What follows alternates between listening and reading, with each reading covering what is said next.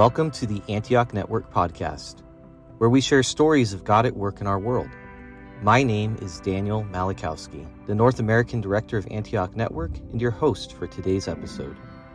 In this podcast, we'll hear from the founders of Antioch Network, George and Hannah Miley, as they discuss the nature and expression of apostolic and prophetic giftings.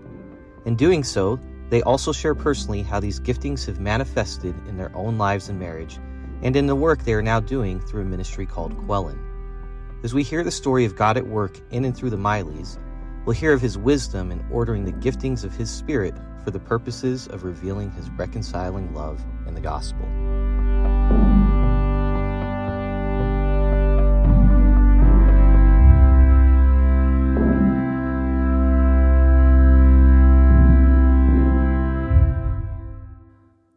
Well, my name is Daniel Malachowski. I'm the North American Director of Antioch Network, and for this podcast, I am joined by an incredible couple with George and Hannah Miley, the founders of Antioch back in 1987, and the leaders of a ministry by the name of Quellen that works on healing the past, transforming the present, and guiding the future.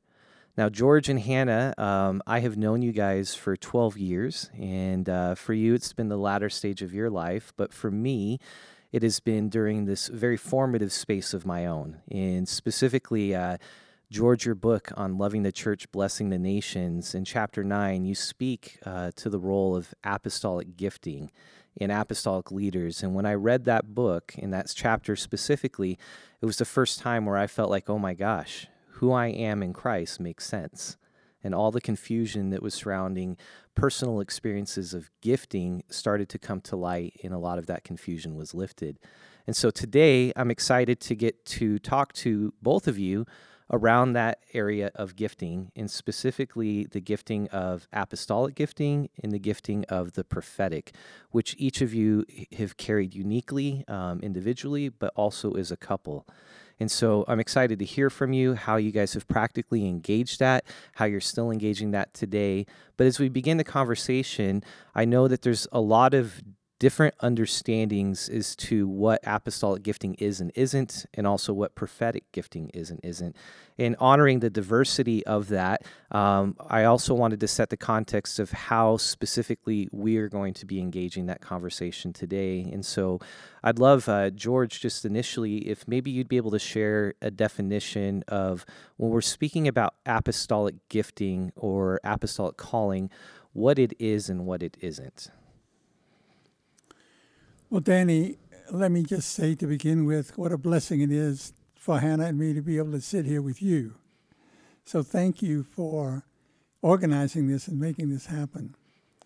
Our understanding of the apostolic, first of all, there is a combination between, or a relationship between gifting and calling. God calls us in certain ways, and then he gives us gifts that enable us to fulfill that calling. So our understanding of the apostolic calling is that it is a calling to initiate new works of God, initiate new churches, initiate new mission organizations. Other kinds of things need to be initiated for the kingdom of God to spread throughout the earth. So it's the calling and gifting to initiate. Linked with that, the calling and gifting to lay foundations, because when something new is started, foundations need to be laid for that work. Now, of course, the original foundation for all of us is Christ and the apostles, but every new work new foundations must be laid on those original foundations. So the calling to initiate, the calling to establish foundations, the calling to build teams. Because although the apostolic is almost like the bow of a ship going through the water, the bow goes first and the rest of the ship follows, you wouldn't get very far if all you had was a bow. So every apostolic leader needs a team desperately. And so apostolic leaders build teams. Apostolic leaders develop the leaders for those new works, because although the apostolic initiates and lays foundations, others come to take on the work and to carry it forward. I love the expression in Romans 15 when Paul says, "Since there is no more work for me to do in these regions, I'm going to go to Spain, and I hope to visit you on the way, but first I'm going to Jerusalem." Well, this is just kind of a description of apostolic leaders. So the building or the developing of other leaders.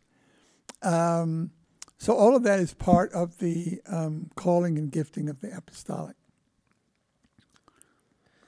That's really good. And it's that description that you just gave of Paul. I know many others would be looking at that situation and saying, there's so much work left to be done in the sense of, look at the brokenness, look at the lives, look at the discipleship, look at all the things that still need to be integrated. But for Paul, the foundations had been laid and that work had been entrusted to others. And so that's a very, very great picture, I think, of the apostolic at work. And so, George, you've shared that you and Hannah, you guys are uniquely gifted, and you've described you carry a major in the apostolic and a minor in the prophetic, but she carries a major in the prophetic and a minor in the apostolic. So, Hannah, we'd love to hear from you.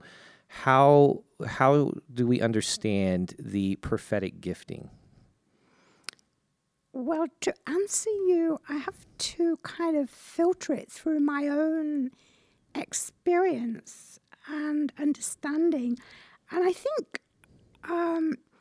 when I hear the word prophetic gifting, the first thing that I think of is the prophet is the one who speaks for God. The prophet cooperates with God, and for me, that's a big warning not to run ahead of God. And the other thing I think of is how Jesus promised the disciples when he left, the Holy Spirit would come and would lead into truth. And I think the prophet is very dependent on the Holy Spirit. And I believe the prophet needs to really seek God's voice and to listen first. And I also think in relation to that, those who hear the prophet in the same way need to listen and seek God's voice. Because with the prophet, there is a great danger with that gifting of taking over and assuming a role which can actually bring harm. I think for me, one of the most important questions to ask myself with prophetic gifting is, am I seeking the praise of men? Because the praise of men will lead to grave error with grave consequences. So having given some of the negatives, I think there's nothing like being a little child and looking into the face of the Father and listening and asking, what does he want to say? And I just have this sense that our world today is starving for the voice of God. And, you know, when I look at the news on the internet, when I hear what's happening, I keep asking, Lord, what are you saying? What are you doing?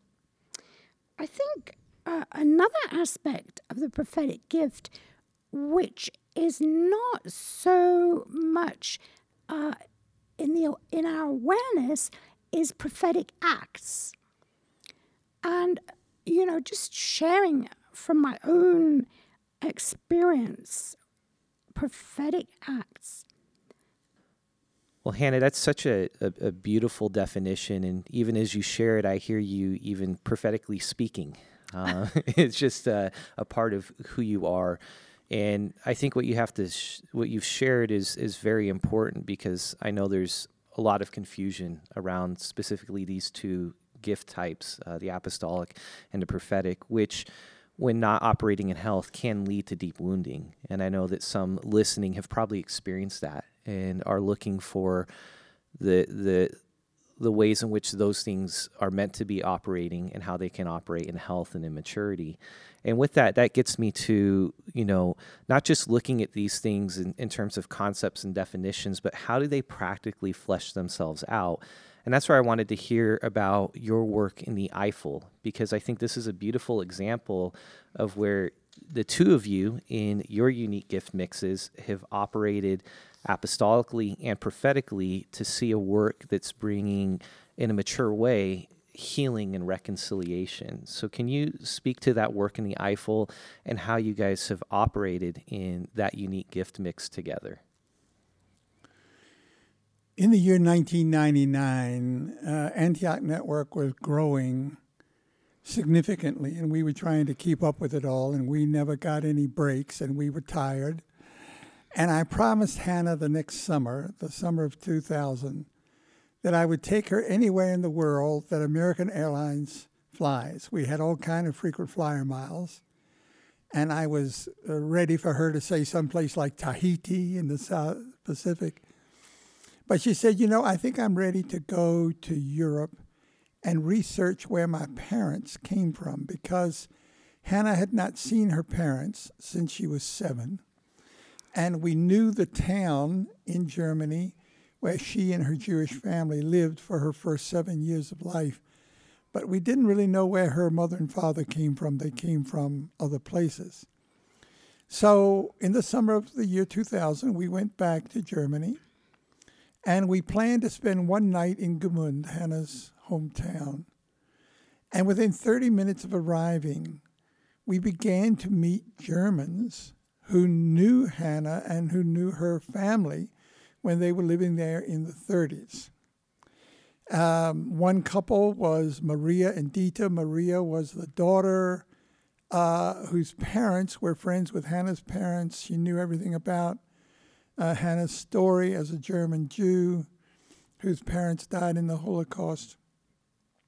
And we began to meet other people as well. And that summer, God said to us, come back next summer and spend a month in Gmünd. So we came back the next summer. We spent a month going around different places in Gmünd, praying at all the places that were painful for Hannah, where her family house had stood, where the Jewish cemetery was, where the schoolyard was, where Hannah and the other Jewish children were put in the middle and these nasty, violent Nazi songs were sung at them. The movie theater where she was denied access, the swimming pool where she was denied access. And in each one of these places we prayed. And the more we prayed, and I heard Hannah pray for blessing. Lord Jesus, you know the pain, you know the evil, you know the violence that was taking place here. We pray for your cleansing. We pray for your coming. We pray for your forgiveness. We pray for your healing. We pray your blessing to come to the people of Gmünd. We pray your blessing to come to the people of the Eifel. And that summer the Lord spoke to us and said, come back next summer with intercessors. And that began 5 summers of us being in the Eifel with intercessors, praying for God's blessing on this region from which Hannah and her family in early 1939 were driven. And God began to open amazing doors, and all this was happening. We didn't plan this. This wasn't our thought. This was an initiative that God was thrusting us into. And really the highlight of all of this was when the decision was made by the local town, Gmünd, Hannah's hometown, to lay what is called in German Stolpersteine, which are brass bricks placed in the pavement, in the sidewalk, in front of the houses where Jewish victims of the Holocaust used to live, in memory and in honor of those former citizens of Gmünd. And in front of Hannah's home were laid stones for her father and her mother and her uncle. And these stones are very accurate. They actually put the day they were born, the day they died, and where they died. And then in addition to that, Gmünd was coming up on its 800th anniversary of its founding. And the mayor approached Hannah and said, Hannah, we're going to have this 800th celebration. We would like you to be the honorary patron of Gmünd's 800th anniversary to represent and honor the former Jewish citizens of our town. And this ended up with a big meeting, 500 people in the old Kursaal, which is where in the 30s they used to have all the Nazi meetings. And Hannah was the speaker. And Hannah spoke of her faith in Jesus as the Messiah. And she spoke grace and forgiveness to the people of Gmünd. And when she sat down, people stood up and applauded. And so, talk about prophetic acts. These are all examples of prophetic acts. Again, it wasn't something we planned. We didn't have an idea about it. We didn't write books about it. It was something God did, but it was a spontaneous expression of Hannah's prophetic act. Now, I'll add something else real quick. During this whole time in the Eifel, I was very honored by how many people said to me, George, it is so wonderful to see the way that you are supporting your wife in this whole process. Well, I didn't deny that. I was thankful for that. But actually, it was more than that. Because, Danny, as you've already kind of alluded to, although my primary calling and gifting in my own understanding is the apostolic, I also have a minor in the prophetic.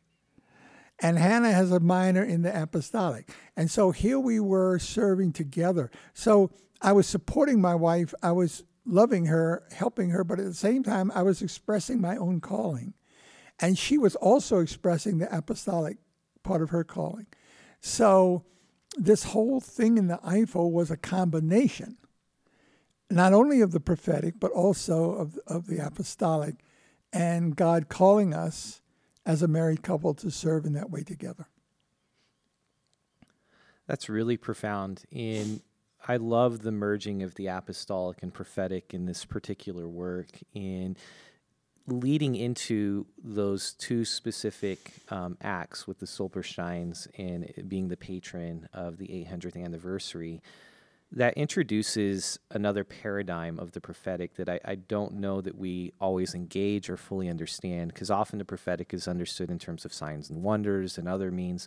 But when you speak of prophetic acts, Hannah in particular, could you kind of unpack what that means and how you understand these prophetic acts? Yes. Kind of listening to George, it's interesting. You know the story. You were there. You heard it.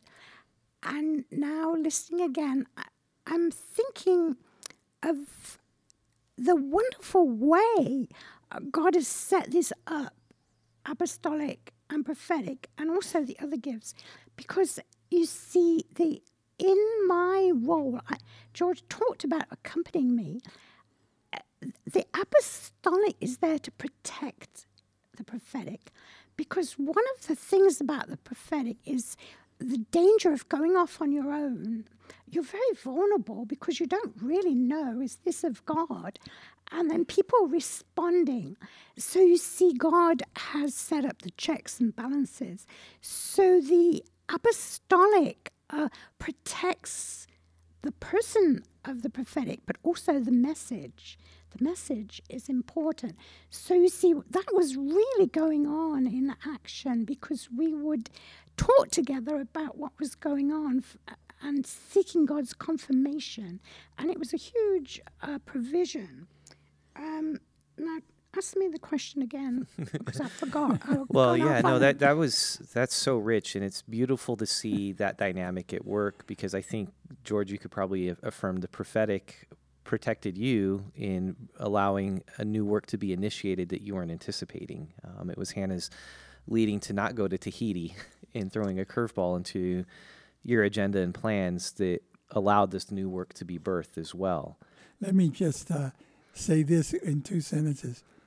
The biggest mistakes I have made in Christian ministry, I've been in Christian ministry since 1960, the biggest mistakes I've made have been not listening to my wife.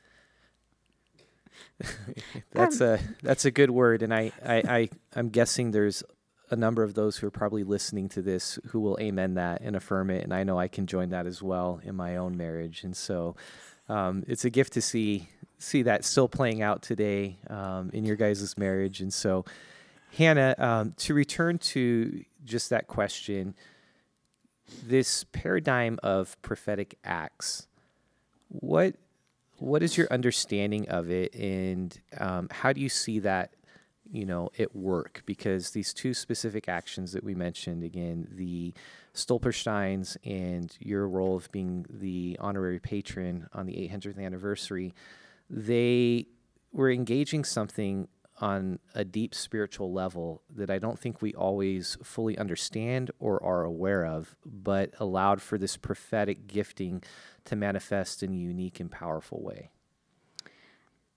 First of all, I would say that the act began as a response to an invitation. We did not kind of strategize and say, like, let's have this ministry in Gmünd.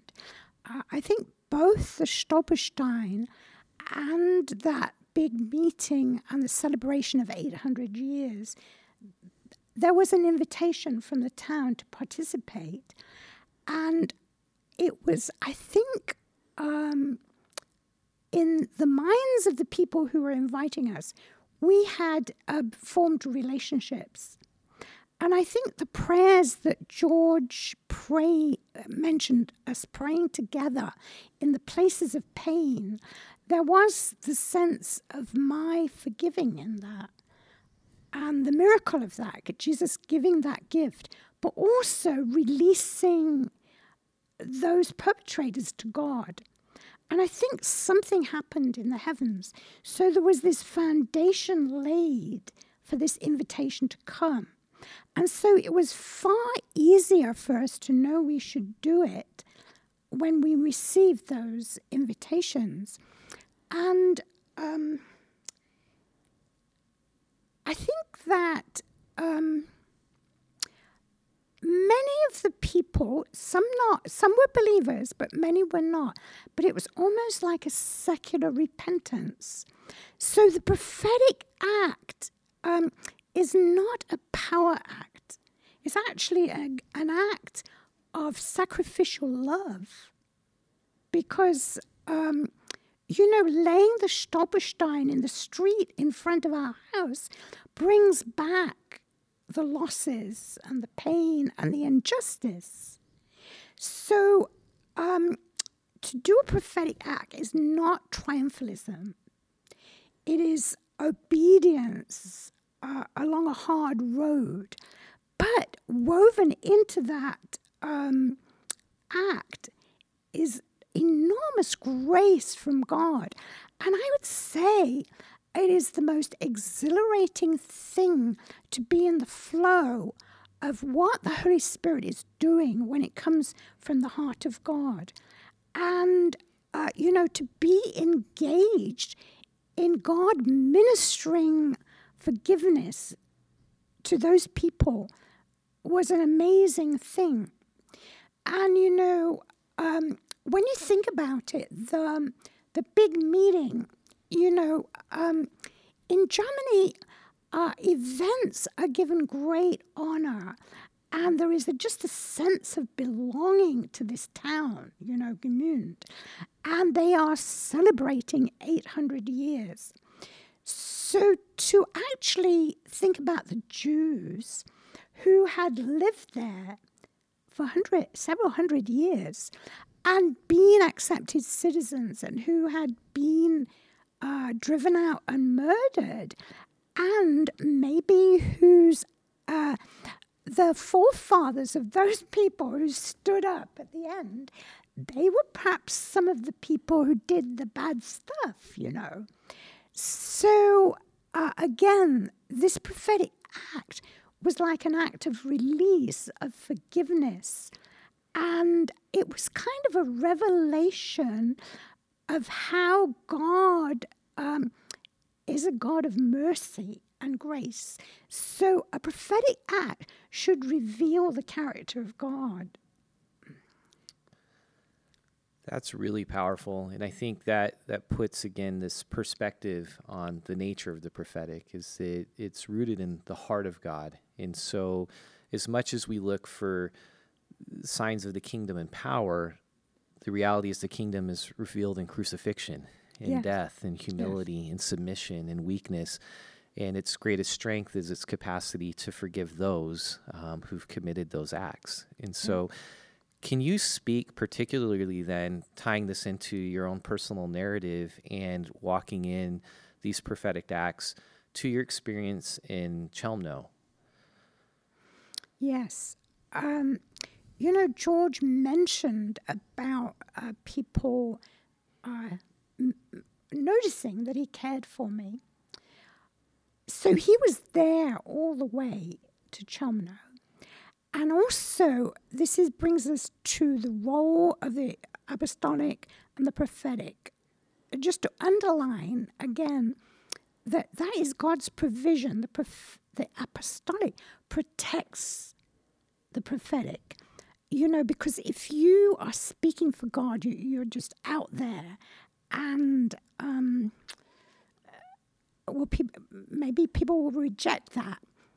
And maybe they'll accept it and praise you. But the apostolic helps to sift that experience and to bring you to truth and to humility in it. And so I think that's God's provision for the prophetic. And it's dangerous to be a prophet out on your own, doing your messaging just without any connection with anyone. So I'm so very thankful for George. And I would say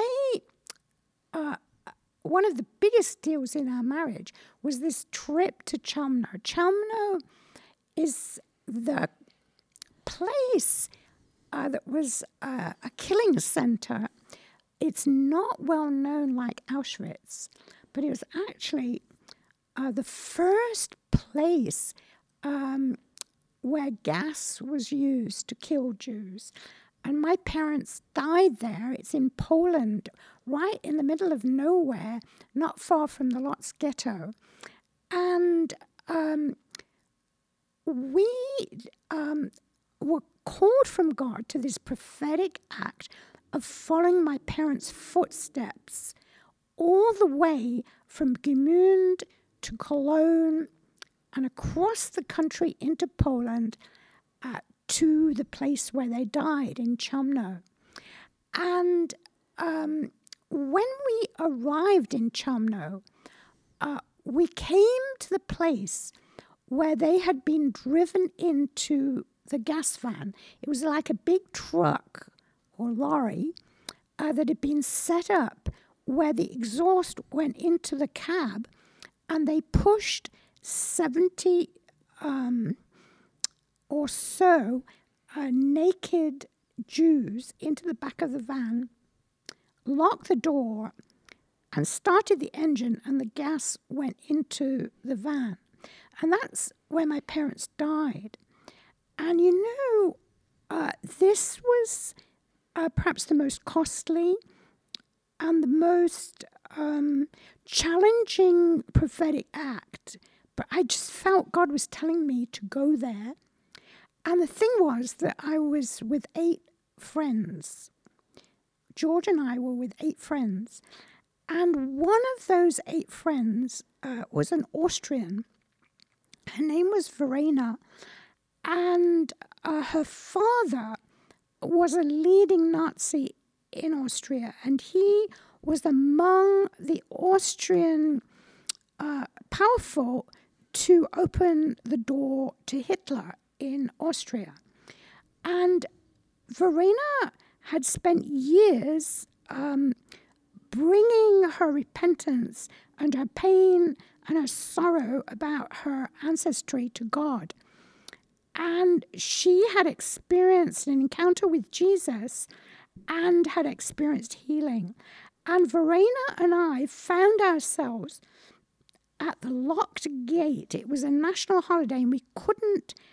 My desire, my vision, had been to stand in the place where my parents had stepped into the van and pray to be released from that, to forgive and to gain forgiveness. That had been my vision in this journey. And here we were, locked out on the national holiday, no way in. And I suddenly heard weeping. And Verena was down on her knees at the gate, weeping deep, deep sobs of repentance. And that reached deep into my heart. And the Lord led me to say to her, the Lord has heard you. You are forgiven. But in my forgiving Verena and her past, I also found healing and redemption. So, to summarize, acts of repentance are leading, acts of prophetic acts lead to the deepest repentance and the deepest healing. Thank you for sharing that. And to discover that repentance and that healing through the quiet sobs and tears. And I think this paradigm of the prophetic act, we can think of them often in demonstrative terms, again, in power and being grandiose, but it was in the quiet space with a group of 10 where this deep work of the Spirit was manifesting, and it was through the willingness to embrace the pain and the realities of the past. And so to see the prophetic working on that level, I think, opens us to the breadth and to the depth of what God wants to do through it. So thank you, Hannah, for sharing that story. And George and Hannah, I know that as we've had this discussion and as we've talked through these particular giftings manifesting in your life and marriage, that this work that began in the Eiffel has now matured into a ministry by the name of Quellen. And again, Quellen, its purpose is to heal the past, transform the present, and guide the future.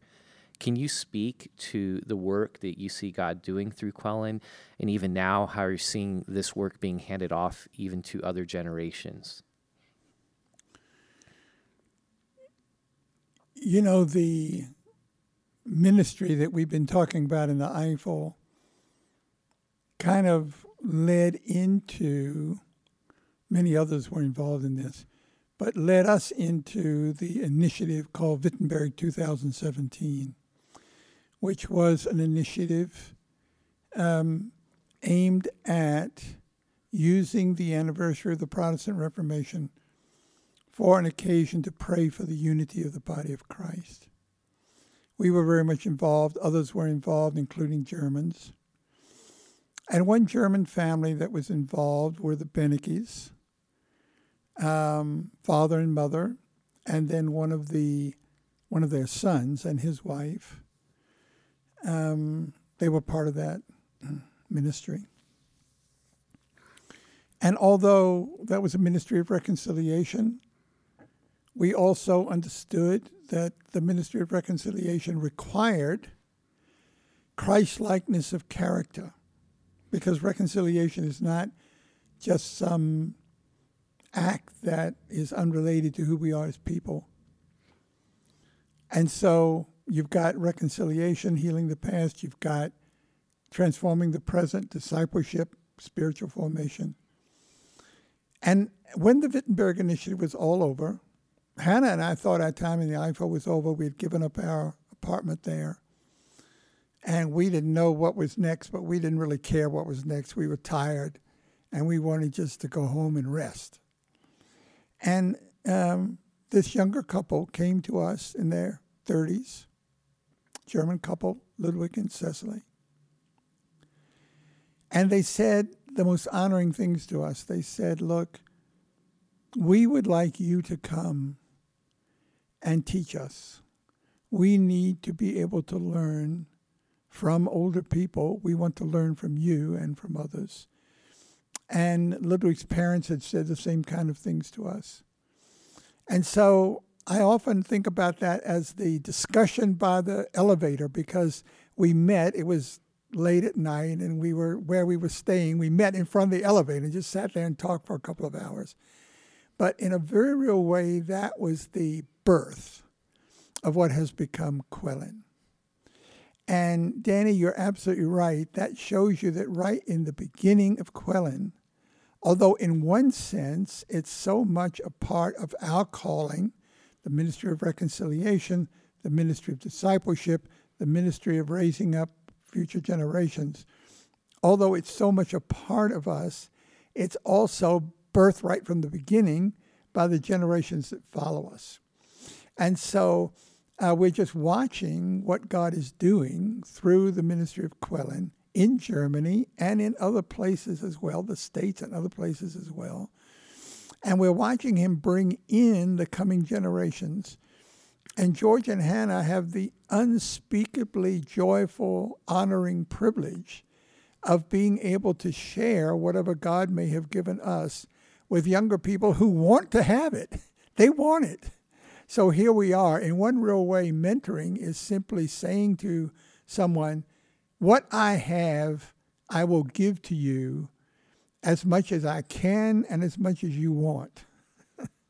And so, indeed, the ministry of Quellen is growing because of the initiative of younger people. And I must say that it is a special joy to see it growing in Germany. A tree has been planted in Germany. And this is also a prophetic act. I'll close with this, Danny.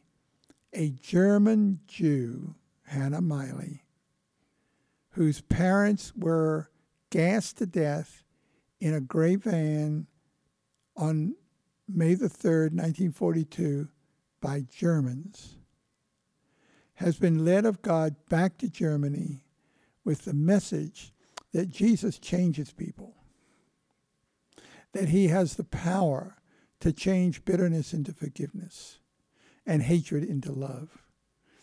And God has taken this German Jew back to Germany. She has been joined by other Germans who share the same heart. And a work has been planted and rooted in the soil of Germany that we are watching to grow. It's growing more and more because of the work of others. But we're kind of along for the ride. They've got the chariot moving forward, and they've given us a seat in the chariot. So we're just kind of going forward with them. But that's a great joy for us. Well, George and Hannah, it's been a great joy for me to be able to share this space with you and to receive from you and learn from your story. And as we conclude, I'm reminded that the story that you guys are telling is the story of God at work in your world and in your lives and in and through you to place these giftings in you. And the unique twists and turns reveal the nature of his heart. And so continue to just pray for Quellen and ask the Lord to bless it, and especially as it's being planted and rooted in Germany and with these younger leaders, and that the Lord's prayer will be answered in and through his people, specifically through the gifting of apostolic and prophetic, that his kingdom come and his will be done here on earth as it is in heaven. So thank you. Thank you. Danny, I wonder if I could add just one word. Yeah. This Beneke family have the most incredible gift of hospitality, and they have a very big house. It's a former monastery. And so I don't know. I don't want to jump ahead of the game here. But it could be that one or two people who are listening to this podcast will end up being guests in the Beneke home in northern Bavaria, which is the headquarters of Quellen. So just to know that. And as somebody who's received from their hospitality, I can affirm that if they give you that invitation, say yes to them. Yeah.